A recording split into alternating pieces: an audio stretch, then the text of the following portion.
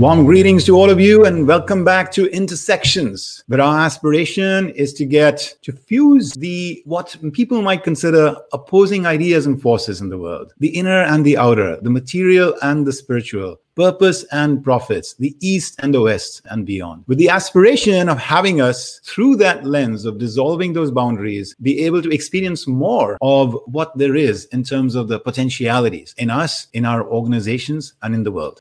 Today, it is a great pleasure for me to have in our midst someone who I have such deep admiration for, not just for what he does, but also for how he does it and how he lives. Arthur Brooks. Let me introduce Arthur. Arthur is a professor at Harvard, best-selling author, a happiness expert.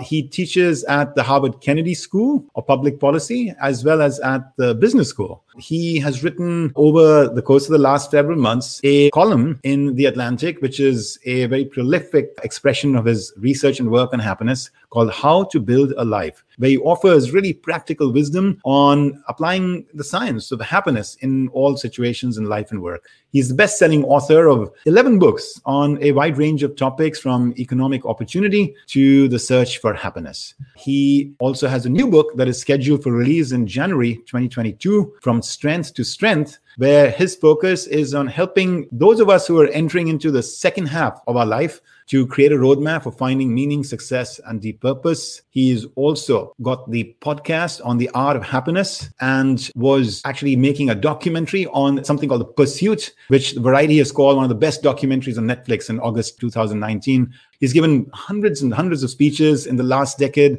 across a wide range of cities and countries. He's featured in a lot of the leading media. And here is a quote from him just to start us off. "Happiness isn't found in some finite checklist of goals that we can diligently complete and then coast along. It's how we live our lives in the process." So on that note, let me invite Arthur into our midst. Thank you, Hitendra. What a wonderful opportunity to be with you, and welcome to our live audience. It's an honor to be with you and a blessing. Thank you. Arthur, I was thinking maybe the right place to start is the very, very beginning. What was it like growing up in your family? So I grew up in the Pacific Northwest of the United States. I'm a native I was born in a city called Spokane in the state of Washington, but I grew up in Seattle, Washington, which is it's a kind of a famous place now. It was not so famous and not so fancy when I was a kid. It was a place known because the Boeing Aircraft Corporation was located there. And it was kind of a company town in those days. And my family, we moved there in the late 1960s because my father had a college teaching job. He was a mathematician. I come from a long line of artists and academics. So virtually everybody on both sides of my family is a musician or an artist or a scholar of some sort. My father was a mathematician. My grandfather taught philosophy and theology, and it went on from there. And so growing up in Seattle, Washington, it was a wonderful environment. I was very lucky to be from a family that valued ideas, that was a very,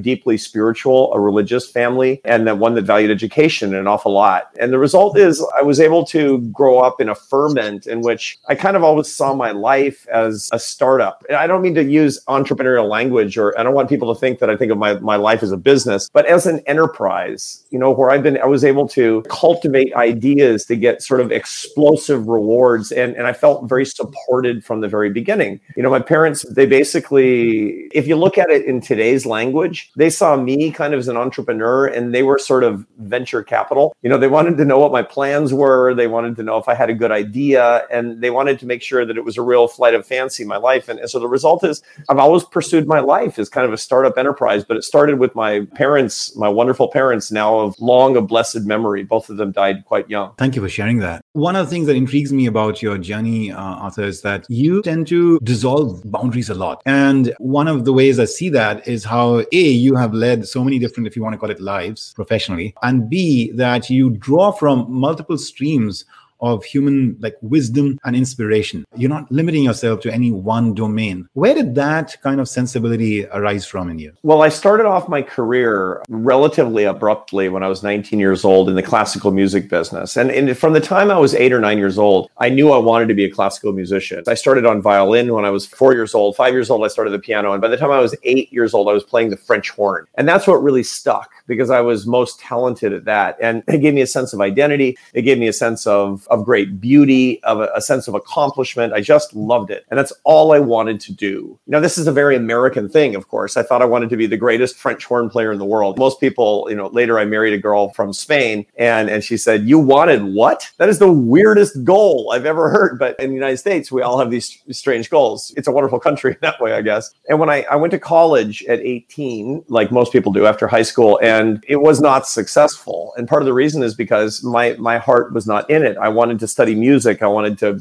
express myself in these pretty non-traditional ways. And so I dropped my required classes. And at the end, I was taking all chamber music and musically expressive classes. And on the side, I was taking classes in tabla. So I was studying Hindustani classical music and North Indian classical drumming in a pretty serious way. And if there are any college students watching us today, let me say that as kind of bohemian and interesting as that sounds, that's not the path to college success. So the college asked me to pursue my success elsewhere. And at 19, I found myself with the opportunity to go professional as a French horn player. So I did that all the way through my 20s without having gone to college. My parents affectionately called that my gap decade. And, I played in 25 countries. I played in all 50 states playing chamber music. And I wound up in the end of the Barcelona Symphony in Spain. And I actually went there I didn't meet my wife, who's from Barcelona there. I actually went there in pursuit because I was in love with her. I had met her on a concert tour in France. We didn't speak a word of the same language. She spoke zero English and I spoke zero Spanish or Catalan, which is the language in Barcelona.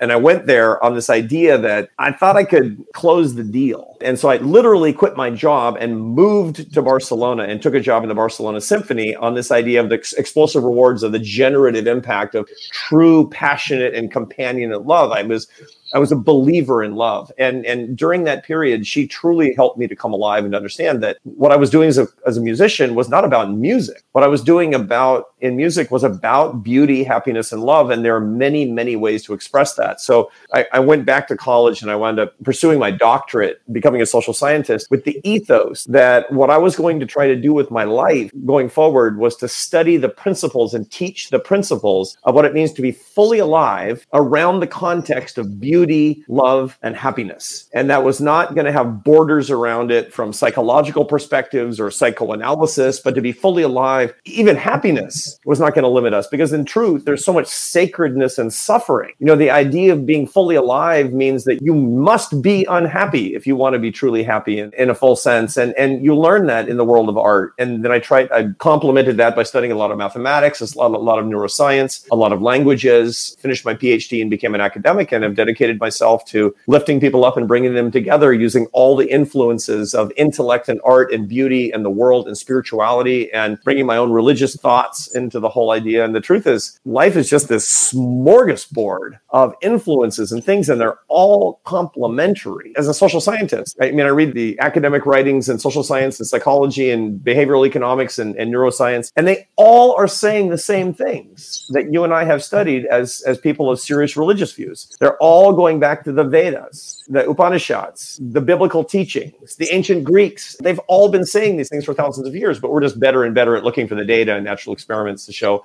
how this works. And so it all comes together in my work now today. And I'm so lucky. I'm so blessed. That's so uplifting. I want to go back to your dad's profession for a minute, mathematics, as you said, because I'm reminded in the journey you've just shared with us about a quote from Ramanujan. He was a genius mathematician of the 20th century whose work was tremendously path-breaking and creative from the outside, but it was coming from not a very tutored place in mathematics, in that he didn't go to really any advanced mathematics college and postgraduate degree programs, etc. It was all coming from within him. It was all coming as intuitive revelations to him from time to time. And then at some point, he also said that to me, the number 1 represents the essential unity of spirit, and the number infinity represents its infinite outer manifestations in nature. I'm hearing a little bit of that in your journey, where with your wife having that point of discovery that it's not music for the sake of music. Music is one of these outer expressions of something that is more core. And you express that core in terms of love and beauty and joy. Yeah, for sure. The key, it's interesting that we have a tendency to answer the wrong questions in life. We answer the what questions. And when people will ask you or me, we have these, you and I are very lucky. You and I have kind of the same job. We both teach about leadership and happiness at these fancy business schools. You at the Columbia Business School and me at the Harvard Business School. We have very, very similar outlooks. We have very, very similar classes. And people ask us all the time, ask you and me and everybody watching us, what do you do? And by that, they mean, what do you do for a living? But that's actually the wrong question. If somebody asked, and I know you would have an answer, why do you do what you do? What would your answer be? Every single person watching us needs to be able to answer. And the challenge is, I'll give you 12 words or 20 words to come up with the why statement, the mission statement for why you do what you do. And it should revolve around service to others. It should revolve around the idea of earning your success, where your skills meet your passions, where you're generative, where you're made in God's image to build something that's good and true and beautiful that generates life. And the best example of that for me as a classical musician is the words of who I think is the greatest composer who ever lived, Johann Sebastian Bach, in the West. And, it's interesting because in the Western tradition, and we can talk about this, the Eastern versus Western traditions of art, because I've studied raga. I have actually studied Hindustani and also Carnatic music a little bit. And it's a very different approach.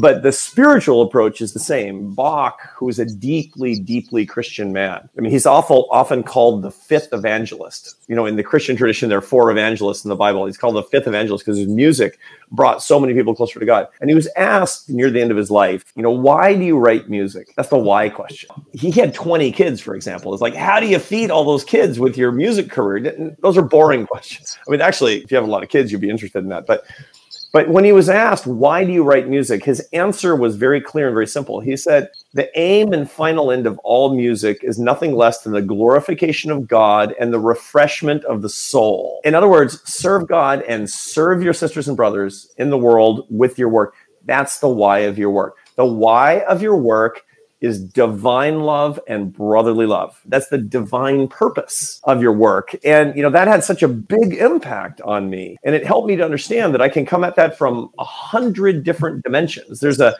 permutations are absolutely endless because the world is so vast and so beautiful and so limitless. But it made it so that I was asking the right question relatively early on. And that's what made the creativity really come alive for me. Yeah, I'm so glad you shared that, because I've had this kind of very ambivalent relationship with art over the years, as from an appreciation standpoint, not a practitioner standpoint like you.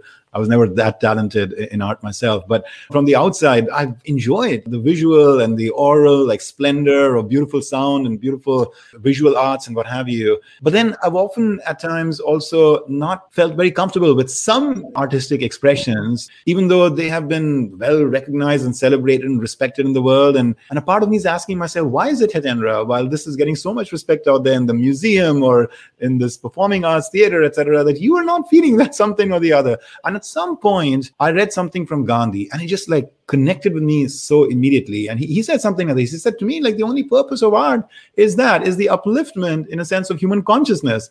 And when art achieves that, it is art. It is beautiful. When it doesn't, then it's not art to me. So that was this. And I realized, my heavens, that has been my filter too, intuitively, not analytically, but intuitively. And now you're saying that Bach actually kind of said that was his primary motive. Yeah, for sure. And, the great 19th century philosopher Arthur Schopenhauer talked about this an awful lot too. So he, like a lot of the late 19th century philosophers, saw the world phenomenologically, which is to say, he understood that he believed there was an objective reality, but that we can't see it. Plato even talked about that. The shadows on the cave wall is the closest that we can get to objective reality. And then there were some philosophers who literally said there was no objective reality. There was only subjective reality. Reality is created by your own senses of the world. Well, Schopenhauer rejected that, and I reject that. I think there is an objective reality, but I do think that we look through the glass darkly. Schopenhauer believed that one of the ways that people can actually get a little bit of clarity on true objective truth is with art, especially music. He says it uplifts the soul, it pulls back the veil. There are these moments, and it's a really funny thing. Why do people cry when they hear very, very beautiful music? And Schopenhauer believed, and I think he's actually quite right, that there's this, you get beyond the phenomenological curtains. You get beyond your senses and you see something that's actually true. And it's so piercing. It's so intense that it's hard to bear. It's hard to understand. It's the same reason that people will cry because of love. They'll cry of happiness or just out of the intense emotion that comes from experiencing love. They'll talk about their children. They'll start crying. People will talk about their religious faith and they'll start crying. People listen to music and they'll start crying because they can't bear the intense emotion that actually comes from a little glimpse into objective reality.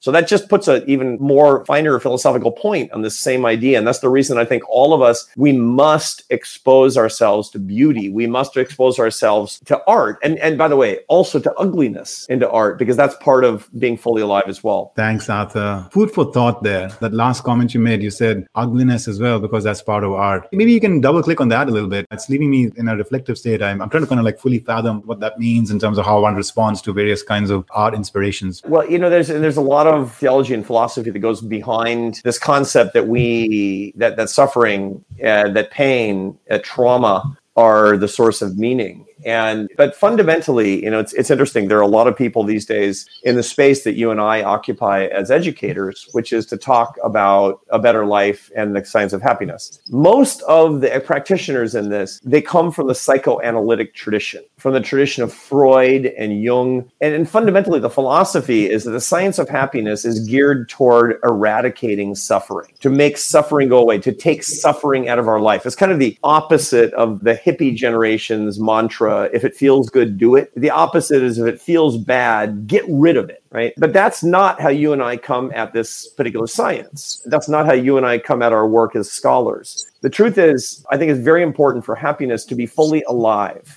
There's a great 4th century Catholic saint, Saint Irenaeus, and his most famous saying is that the glory of God is a man fully alive. Now, that's a gender exclusive way of putting it. So it's a person fully alive is the glory of God. And the glory of God is happiness. It is no matter what you're feeling, because happiness is actually not a feeling. Happiness is a phenomenon that will have, as part of its characteristics, often will have feelings attached to it. So when I teach this, all of the things that are coming together, the spirituality, the neuroscience, the art, the beauty, the theology, the psychology, the behavioral sciences, they all come together. But it's worth pointing out that there's also a set of macronutrients to the experience of well-being, of life satisfaction, that they are enjoyment, and that's mostly good feelings. There is satisfaction, which is a reward for what you're trying to do, an accomplishment. Unfortunately, it doesn't last generally. But then there's meaning. And there's purpose. And purpose and meaning require a lot of suffering. They require that we look at the ugliness in life. They require that we experience the things that are difficult. Because if we don't, we won't really understand life itself. We won't even understand our own lives. And this is the great paradox of happiness, that to get the macronutrient of meaning requires that we experience and we think about and we discern the nature of unhappiness as well. We have to face that because we won't be fully alive if we don't. Yeah. I'm getting it more now, Arthur, in the way you're thinking about it, and it connects the dots for me. Your website, this is The Atlantic, and Arthur, you write here, once every week, isn't it? Yeah, every Thursday morning at The Atlantic, exactly. And it's always about happiness, human happiness, life satisfaction topics, but it gives me an opportunity to look at them from different angles. So ordinarily in my column, I'll take a particular subject, whether it's unhappiness or whether it's coming back from COVID profitably, or whether it's a particular theory of happiness. And then I'll look at it from different angles. So I'll take the problem that people are talking about, or the issue or the challenge or the opportunity. And then I'll look at the science. And when I say the science, I mean the social science and neuroscience, but I also mean the philosophy and the theology and the spirituality that are behind, and in the art that undergird these truths. And then I'll talk about how people can use them. And so, this is one of the most important things that people need to understand, that the pursuit of knowledge and the use of knowledge requires the sharing of knowledge. One of the great insights about the science of happiness is that by understanding happiness and applying it to our lives and then sharing it with others, we can get happier. The reason for that is because if we treat happiness like a feeling, then it resides in the limbic portions of the brain, the parts of the brain that revolved more than 1 million years ago, that it just, and then happiness happens to us. And then it leaves like a butterfly. But if we actually try to understand it, try to understand ourselves, study ourselves seriously, that we apply ideas to our lives by practicing our lives differently. And then most importantly, if we share good ideas with other people, we will make these feelings metacognitive, which is to say, we will become aware of them, and they'll be residing in the prefrontal cortex, the executive centers of the brain. And then, here's the miracle, then we can manage our own happiness. But it requires understanding, applying, and most importantly, sharing these ideas. And that's what I'm trying to do every Thursday morning in my column. One of the things that continues to strike me there is just how you practice what I heard from Mother Teresa once so beautifully. She said, I love all faiths and I am in love with my faith. And that's what I see in you. And it's so refreshing. Yeah, no, that's right. It's one of the problems with general universalism is that there's a tendency to have admiration for all faiths, but no adherence or practice of any of them. And that's often one of the problems with people who talk about, and I cast no aspersions, but I just discern this by looking at the data on religious practice. People who say I'm spiritual but not religious, that's a little bit often winds up making you kind of a dabbler. And, spirituality is a serious business. I mean, religion is a serious business. It's every bit as serious as mathematics. It's every bit as complex. And everybody who's listening to us who considers her or himself a serious Hindu or Buddhist, or in my case, a Roman Catholic. I mean, I can get to the end of my life and have barely scratched the surface of the theology of the Roman Catholic Church and the wisdom that comes from the saints. But that's cross-pollinated with what of the great thinking that's happened in Judaism and Islam and Hinduism and Buddhism, all the great insights that have come. And so what I'm charged to do, I believe, is, as Soren Kierkegaard always talked about, make a choice. Where are you going to dig in? What actually is your vehicle? What is your religion? But at the same time, not excluding the beautiful things that come from all these other religions. So when I'm in India, I have teachers that I've studied with, people that I've met, and, including His Holiness the Dalai Lama, with whom I've worked very closely over the past 7 years, who lives in Dharamsala in the northern Himalayan foothills, but also in southern India. When I'm in Kerala, for example, there are people that I will meet with. What do? They help me become a better Catholic. Some of the best teachings I've got from Hinduism have made me a better Catholic. My technique for meditation is better as a Catholic. I'm better able to recite my rosary in a way that gives greater adoration and veneration to God. I didn't necessarily get that from the great saints or the priests and leadership of the Roman Catholic Church. I got that from some of the people that I have meditated with and learned from in India, which, by the way, is such a wonderful spiritual adept country. Every American who considers her or himself to be religious or spiritual, frankly, needs to be spending time in India. Boy, there's so much to unpack there. That is so beautiful. It was making me reflect on some of my own moments of growth. And in the same way as you're saying, sometimes borrowing from the insights and practices and the lived examples of the beautiful saints and others, in my case, being, on the yoga path and being on Yogananda's path, from some of the, exalted saints in Christianity and beyond. I mean, it's been beautiful. Actually, I'll share a story with you. I was with my family. We were in Israel a few years ago, and we were having one of those moments where we got into this heavy state of burdensomeness around all the things that are wrong in the world that need fixing. My wife, daughter, and I were having that conversation over dinner at a restaurant. My mother had retired, for the evening. I was in Israel with like these three most important women in my life. And then I realized that the little thing came to me that, Hitendra, be conscious. Don't get too caught up in this downward spiral of what's wrong with the world. I mean, lift up a little bit, the mood, the spirit, the can-do-ness of what we can do here.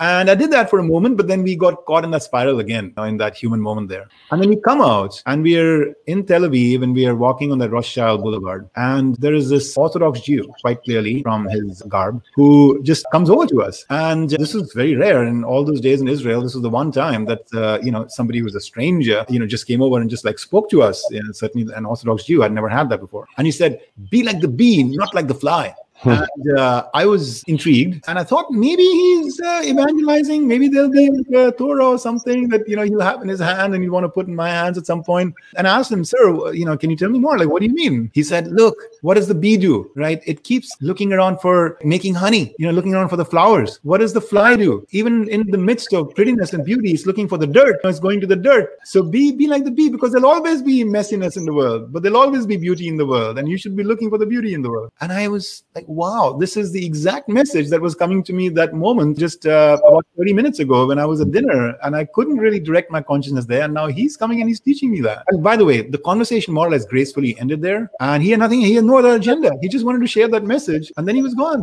And later, I was looking through a book by Dayama, who is one of the presidents of Self-Realization Fellowship, the organization Yogananda created. And in that, she has a story about Yogananda, where he was saying the same thing. He was saying the same metaphor of the bee and the bird, the bee and the fly. So in that moment, I felt like he was speaking through me through the agency of an Orthodox Jew. Yeah, absolutely. No, it's incredible how consciousness will put in your path at the time when you actually need it. That's happened to me several times in your wonderful country. I mean, as early on as an assistant professor, when I had just finished my PhD, and I was looking for ways to synthesize various areas of spirituality, theology, philosophy with my training as a social scientist and my background in the arts, I came across the most important book for introducing Hinduism to the West, which is the Autobiography of a Yogi by Paramahansa Yogananda, your guru, with whom you have profound oneness. And I read it not once, but twice. And it had such a big impact on me. And it set me on this road. It's actually quite interesting that has led to a lot of the work. I mean, you talked at the outset of this conversation about a new book that I have coming out called From Strength to Strength, which is about finding happiness and purpose in the second half of life. It uniquely in the second half of life. So the second half of life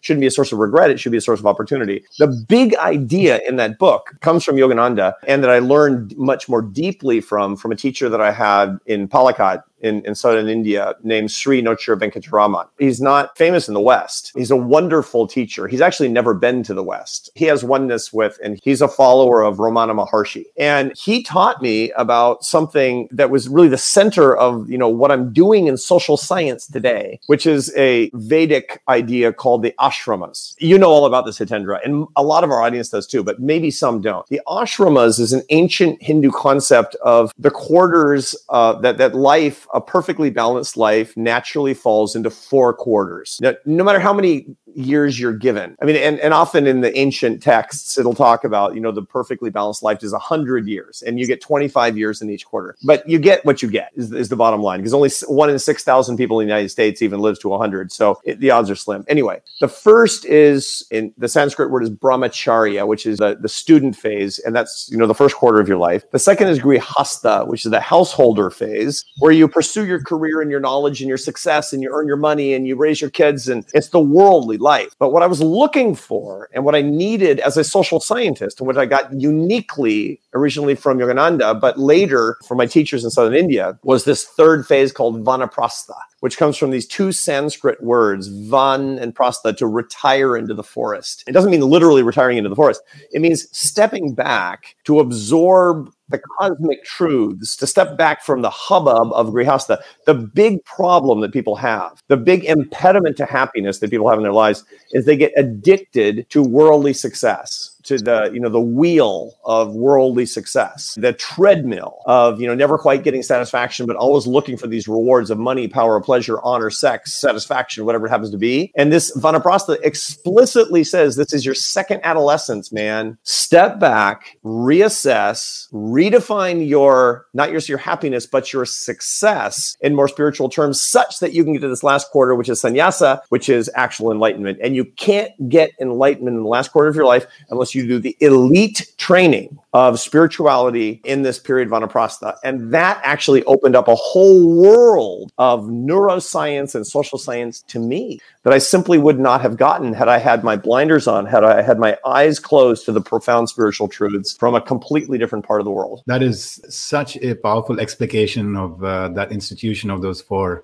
parts of life. Thank you. Thank you for sharing that, Arthur. I remember the first time our paths crossed in the digital space. I've had the privilege of meeting you. And that was when your article came out in the Atlantic Monthly on that theme. And, you talked about how your professional decline is coming closer than you think. Can you share that story that you had in the beginning of the article that kind of like sparked, a little bit some of this kind of motivation in you to also relook a little bit at the equation of life? Yeah, it was a story that I talk about in that Atlantic Monthly article that's actually converting into a book, because this is ordinarily the way that, for those who are watching, the way that Hitendra and we write books is you surface an idea and see if it's resonant. And then if it is, you develop it. Otherwise, who knows? And so I wrote this article that started with a story that was actually somewhat autobiographical, insofar as when I was 51 years old, I was thinking an awful lot about what the second half of my life was going to look like. And I kind of thought, I was working really, really hard, 70, 80 hours a week, which I like working hard. And my work is an avocation for me. And it's a very beautiful thing. And I'm glad to to have it. But I thought, I'm going to work and work and work and work and earn and earn and earn. And where does it lead? And I kind of felt at age 51 that maybe at the time that I was maybe starting to miss a step here and there. I didn't know why. And so had this experience. I was on an airplane and it was nighttime. It was 11 o'clock at night or something. I was coming from the West Coast of the United States to the East Coast. And I could hear, it was dark. So I could hear an older couple behind me talking, but I couldn't see them because it was dark on the plane. And the husband was telling the wife that he wished he were dead. And his wife was saying, "Oh, don't say that. It's not true that nobody loves you anymore." And he was saying, "Nobody returns my calls. I'm a nobody." And it was just awful for 20 minutes. And then we landed in Washington, D.C. and the lights went on. And, I'm a social scientist. So I'm sort of curious, what am I listening to? I kind of had this biography in my head of this guy who, maybe he had never been appreciated really. Maybe he was forced to retire and he never built the business. He wanted to get the education that he wanted. Maybe he, just disappointed with his life. And everybody stood up and the lights went on and I turned around. It was one of the most famous men in the world. This is a guy, not controversial, not a politician, nothing like that, who had achieved more in his life than 100 other people together had done in their lives. This is somebody who should be enjoying, he's very old. This is somebody who should have been enjoying his life in a big way, but he was suffering, and he was suffering because he did not, and I came to know later, and this is what I pointed out, he was stuck in grihastha. He was stuck in the worldly rewards phase of his life. He'd never been able to make this retiring into the forest. He'd never been able to go into the second adolescence of understanding what true enlightenment can actually bring if you do the blessed and wonderful work of contemplation, of discernment, of spiritual and philosophical introspection. He'd never done that. And that was hugely, hugely interesting and useful for me. And that's what led me really on a path to write about it mostly for Western audiences. But I also have a publisher that will publish this book in India as well. Arthur, when we hear you speak in your words, in your ideas, in your energy, there's a preacher in you and there's a mystic in you. There's a monk in you in so many ways. And I'm just curious because this is something that I've also held so close to my heart, which is to bridge these two worlds, that deeply spiritual and on the other hand, that deeply sort of engaged in the affairs of the world. And you have done that in such a successful way, right? There was music first, then your academic career, then you go and be the president of this storied institution in Washington, D.C. And then from there, you come now to one of the big pillars of Western higher education and, one of the bastions, right, of capitalism and of leadership thought around public policy, what have you, whether it's the Kennedy School, the business school at Harvard, right?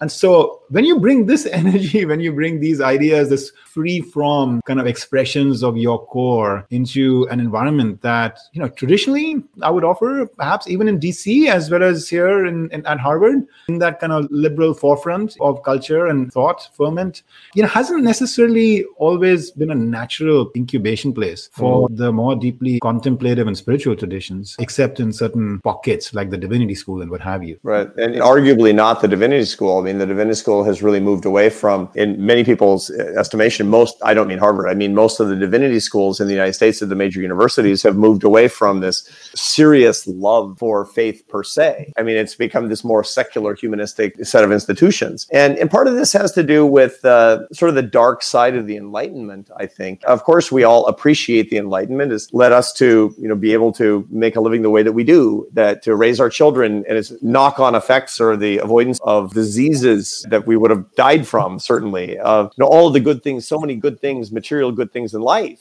The Industrial Revolution, which had a dark side too, but on balance, our world is so much better. But let's not forget that it also led to a pervasive kind of secular humanism that says that what we're talking about in this program is kind of off limits intellectually, that there's a wall between these two ideas. And that's not right. I think that that's actually an error. And that's not just a moral error. I think that that's an intellectual error. It's almost as if you would, to me, it's almost as if you would look at a Picasso painting and say, look, if I can't actually find evidence of Picasso himself, the painter, in the painting, Picasso doesn't exist. And so therefore we must disregard him. And all we can do is study the painting itself.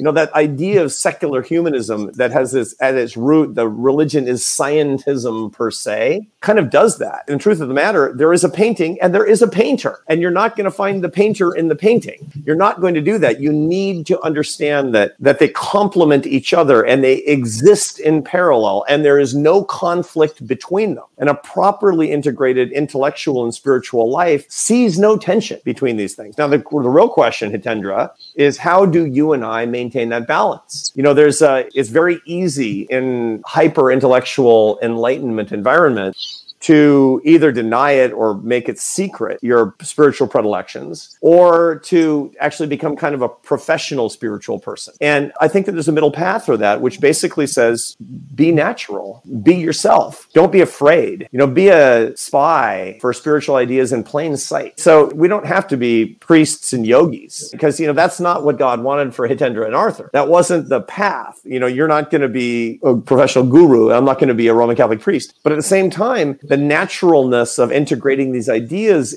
I think it's what people hunger for. I think it's what people want. Telling people that if they're going to be good intellectuals, they need to cut this part off from themselves, to slice their heart in half in this way. Sorry, you must not regard Picasso the man if you were going to study Picasso the painting. I think it's a poverty of the way that we understand this, and we can do better. And I think that we have a mission. You and I, and the people watching us, we have a mission to integrate all of it. What you're saying has in it the seeds of something that could be like a really profoundly positive revolution in the years ahead, in the way we develop our societies, in the way we build our institutions, in the way we envision the future of education, and the perhaps coming together of science and spirituality into one common integrated platform, that quest for truth, even that goes beyond what our eye can see. So Arthur, just to continue down this path, which is so beautiful, and you're in a very inspired place right now. I just want to kind of hear more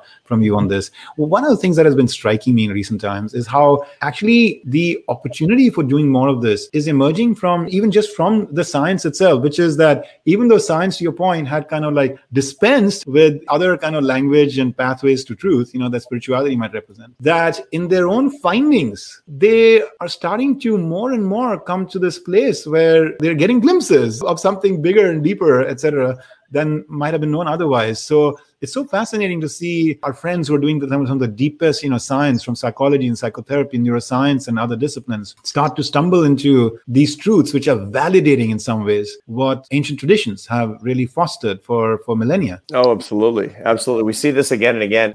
Even if you are a secular humanist, but you study the works of Plato and Aristotle, Socrates, you find that they were talking about things that we're now understanding and elucidating with natural experiments using human subjects in the world of behavioral social science today, for sure. But there's a slightly more cosmic level of, what you're saying. And I remember this from my father who was a mathematician, and his PhD was actually in biostatistics. And he one time said something really interesting to me because he was a deeply Christian man. It was the center of his life. And he said, the greatest miracle that God ever gave us. And I said, that's going to be real competition. What's that? He said, God created randomness, but most importantly, he put tails on the distributions of events. Thank God for the tails on the distribution of events. He believed that miracles actually existed, but they were events that happened in a random distribution at 2 and 3 standard deviations from the mean. What did he say? God chose to use what we would discern as statistical truth, mathematical truth, as part of his creation. That's how he understood the cosmic reality. As somebody who was at the forefront of science, he said, look, there's scientists, quite appropriately, they try to expand what's known, to understand what is known. But there's always more that's unknown, and even more than that is unknowable. And when you're at the forefront of what is known and trying to expand it, it's like you're standing at the edge of the Grand Canyon, and you're looking into the gorge at the vast unknown and unknowable, and it makes you get a little glimpse into the divine. It's not, the unknowable is not evidence of a lack of the divine. He believed that it was evidence of the divine, was the fact that we can apprehend that there is an unknowable, yet it is unknowable per se. I know I'm actually kind of abstract at this point, but it's worth reflecting on the unknowability of something that we know actually exists. And in so doing, we have a relationship with this cosmic consciousness that can oversee it, that can introduce it into our lives, and that can put us on a journey to see what we can know and what we can't still appreciate. That reminds me of a thought I once sort of read. I think this is from Yogananda's teachings to me, where what the spiritual teacher was sharing is that there's a reason why it is really hard to prove the existence of God. And he said, because if that proof was something that through the senses or through logic could be just arrived at just from the outside, then God's plan for the universe, which in part requires him to offer to us free will, so that we, of our own choosing, go through the choices we have to make and the discoveries we have to make and the direction we want to set and the decision to want to sort of pursue a certain third stage in that 4 stages of your going from strength to strength and etc. That choice wouldn't be there anymore, because if it was so centrally there in front of us, the tremendous omnipotence and omniscience and and everything that we think of and see of as in the creative force. If that was just so vividly there, then there's no choice, left anymore. So to give us choice, he has to play this role of kind of like just being a little bit hidden from you, being that painter who just keeps putting beautiful paintings out there, but doesn't necessarily reveal himself directly to the eye. Yeah, for sure. And there's also a real beauty. Popper always talked about that science requires falsifiable hypotheses. But what we call in the Catholic faith, the mystery of faith, is actually like little children believing in something that's not falsifiable because it's a set of non-testable hypotheses that nonetheless, the presence of which, the reality of which, nest in our hearts. It's that little bit of knowing, the little bit of knowing about the divine. It's a clue, but at the same time, we can't apprehend it with our scientific techniques. That's the beauty of it. That's the mystery of faith. That's actually what creates the relationship. In the same way, by the way, I have no physical evidence of the undying, lifelong love I have for my wife. But I know it exists because I can feel it. I know it exists. And, on my best day, she knows it exists too.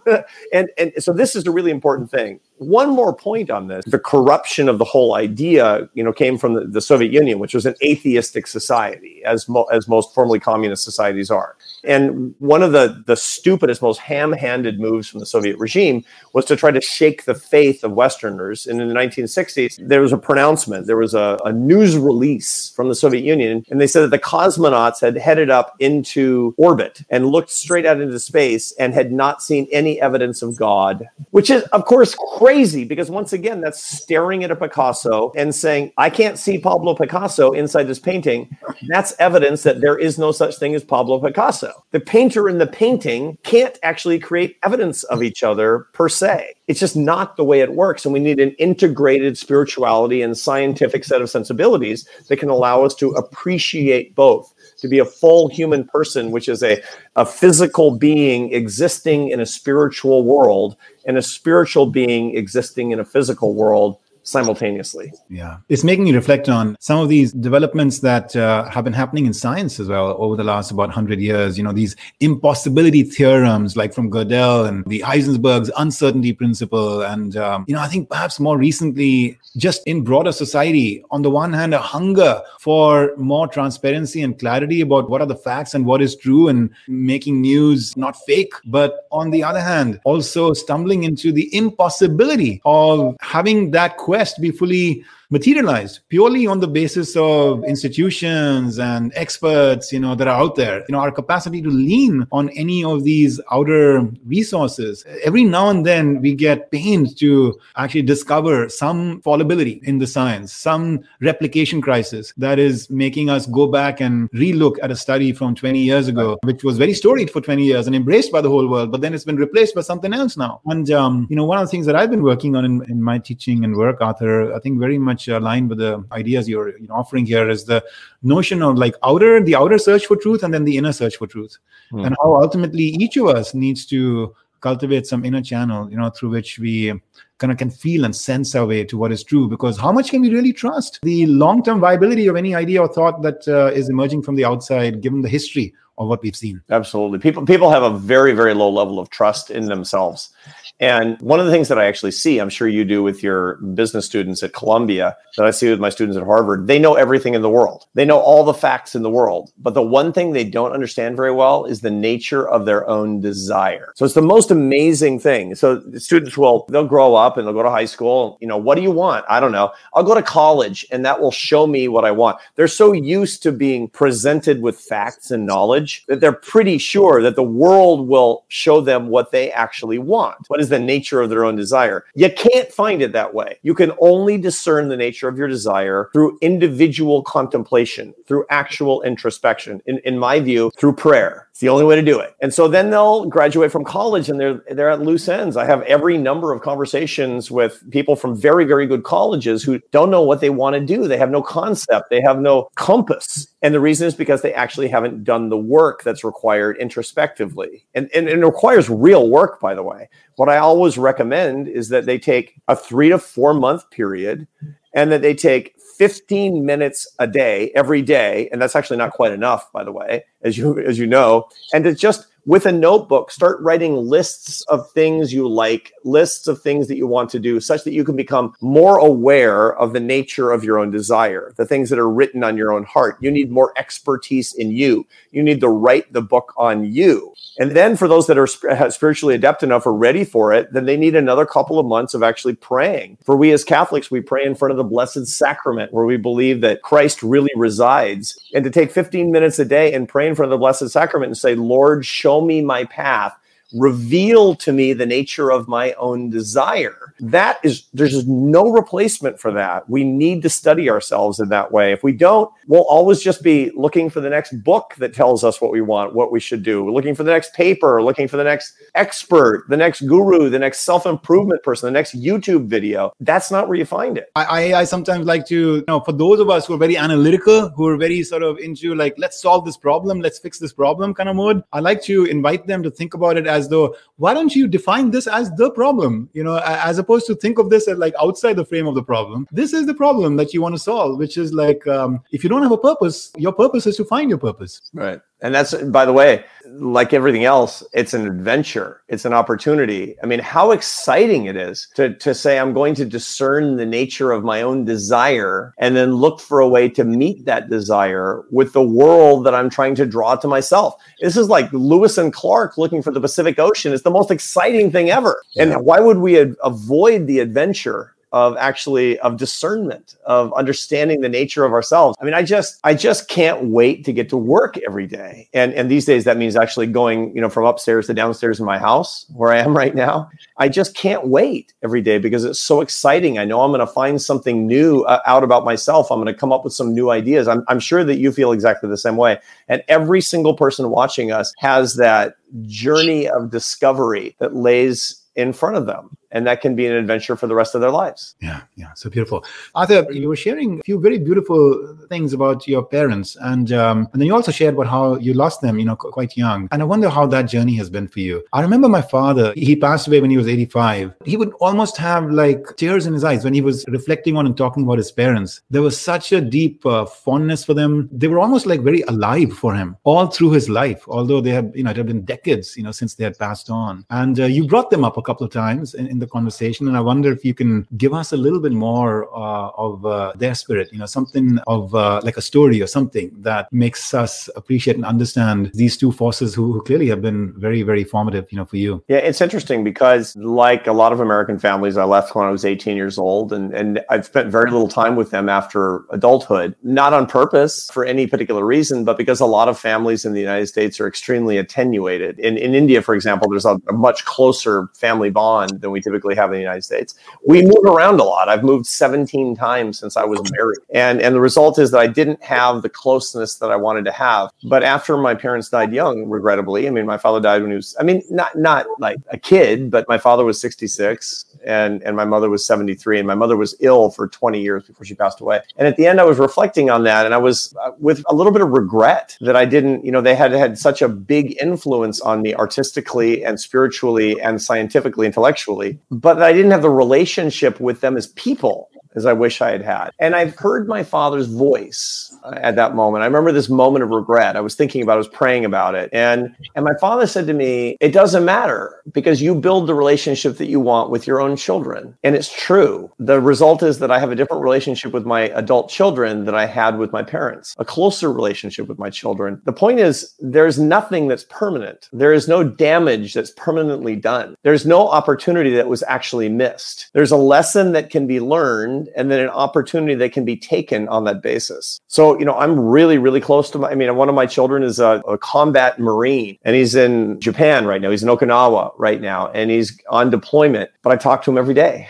It's amazing. And my oldest son, who's teaching mathematics, he graduated from college a year ago, and he's a high school math teacher, and he's staying with us, and it's a blessing. And my little girl, who's going off to college, we're really, really close. And what I'm doing is I have not just the memory and the legacy spiritually, intellectually, and artistically from my parents. I now have the relationship with my parents that I'm living with my children. And that was the last gift that I got from my father. Thank you for sharing that, Arthur. It's so beautiful. I love the way that not just is this a reflection on the past, but really a shaping of the future in your dynamic with your own children, and you're paying it forward like that. It's so beautiful. When you think about these movements across these stages that you're going to talk about in your book, From Strength to Strength, what are those triggers, external or internal, that get you to really decide that this is the moment, where I need to kind of transition? They become relatively self-evident. And so generally speaking, you see the opportunity for growth, usually with a stimulus of what we would interpret as misfortune or pain or even trauma. So here's the thing to keep in mind. When you experience a loss or a defeat, and that is a signal to you that there's an opportunity in your life. Now, why do I say that? I'm not trying to be Pollyanna-ish. I'm not trying to, make lemonade out of lemons here. This is just a fact. Entrepreneurs in any walk of life, where other people see misfortune and regret, they see opportunity. They say, everybody says, I hate this place. There's no good bars and restaurants in this part of town. The entrepreneur says, that's an opportunity to put a bar or a restaurant in this part of town. That's exactly the same attitude that we need to have about our lives. The signal to you that it's time to grow is pain. That's one of the reasons that pain is always associated with meaning. People don't say, the funnest day of my life. That's who I realized who I was. That was my sense of purpose and meaning. No, it was like when I got fired from my job, when my relationship ended, when I failed out of college, that's when I really understood who I was. That's when I actually was able to see that it was time for me to grow. And with these particular borders between the ashramas, between grihastha and vanaprastha, sometime around age 50, your results may vary, like they like to say in the drug industries. But the point is, you're going to start to feel some pain, some discomfort, some disorientation, that you've become a stranger in places where you were once not a stranger. That's a signal to you that it's time to grow, that it's time to explore, it's time to move. Wow, that's powerful.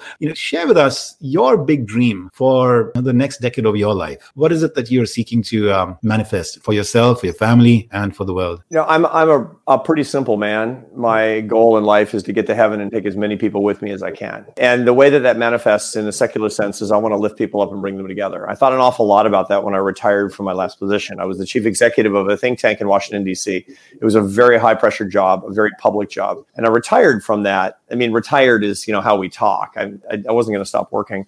But I said, what do I want to do with the rest of my life? And the answer was, I want to create a movement, a self-generating movement that will outlast me, where we lift each other up and we come together as people. Which is to say, I want to create a movement that is the spirituality and science behind the art of happiness. And that's what I'm trying to build. I'm trying to build that for general audiences. I teach a class called Leadership and Happiness for people at the Harvard Business School and for executives around the world. I do a lot of guest teaching. And what a joy it is, because I'm able to write and think and speak and share ideas. But fundamentally, that's the idea behind it, is to share uplift with other people, to share love with other people, to share happiness that actually comes generatively from the idea that we are all sisters and brothers. That's the legacy that I want to bring, because it all comes down to the who I am. That gets back to what I learned from Johann Sebastian Bach. The who I am, the why I'm trying to do this, what I'm dedicating myself to the next 10 and 20 years, or how many years I have left on the planet, is to glorify God and to refresh the soul. And if I can do that with my work as a social scientist, as a Christian social scientist. I'm just the luckiest man on the planet. Arthur, I really bow to that spirit in you. Namaste. This has been tremendously powerful. What a wonderful purpose for you to articulate. I want to get to heaven and I want to take as many people with me. Such a beautiful thought to leave us with at the end. Wish you Godspeed in your journey, both for yourself and those that you will continue to impact, growingly so in the months and years ahead. We're all much looking forward to your book. And have a wonderful summer. I look forward to having you back here in our midst on the show when you release your book next as well. Thank you, Hitendra. Thank you. God bless you for your really important and inspirational work. I love everything that you write. I'm a fan of what you're doing. And I feel like we're fellow travelers in this movement. To all of you for being part of that, and to you especially, Hitendra. Thank you very much, and namaste. Thank you.